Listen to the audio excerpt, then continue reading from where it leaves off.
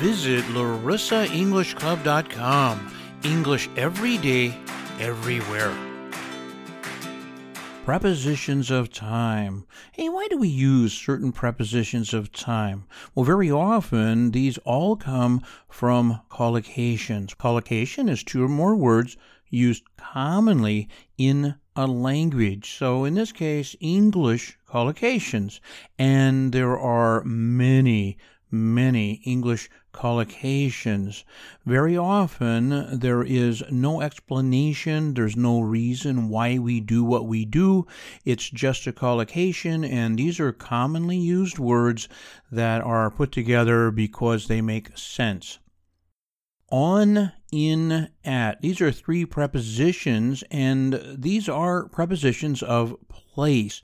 For prepositions of time, we use them a certain way, and these are simply time expressions that we use, and they must be learned by heart. We use in for centuries, decades, years, seasons, and months. Here are some examples. In the 18th century. In the 1960s. In 2001.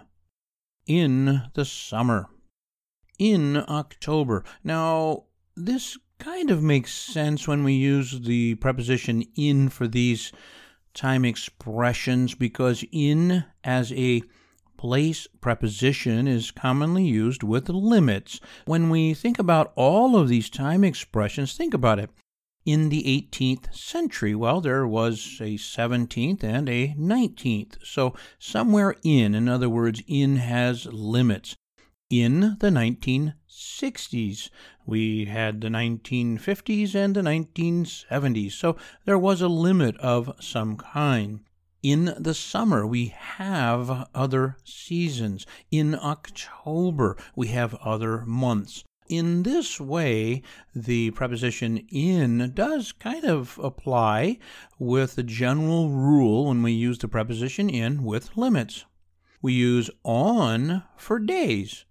On Friday, on Monday, on Tuesday, on Wednesday, on March 15th, on March 17th, on May 1st, on my birthday, on the weekend. So you see, we use on for days. We use at for times. At 3:30, at noon, at 4:15. The preposition on is commonly used when two things touch. For time expressions, rules do not apply.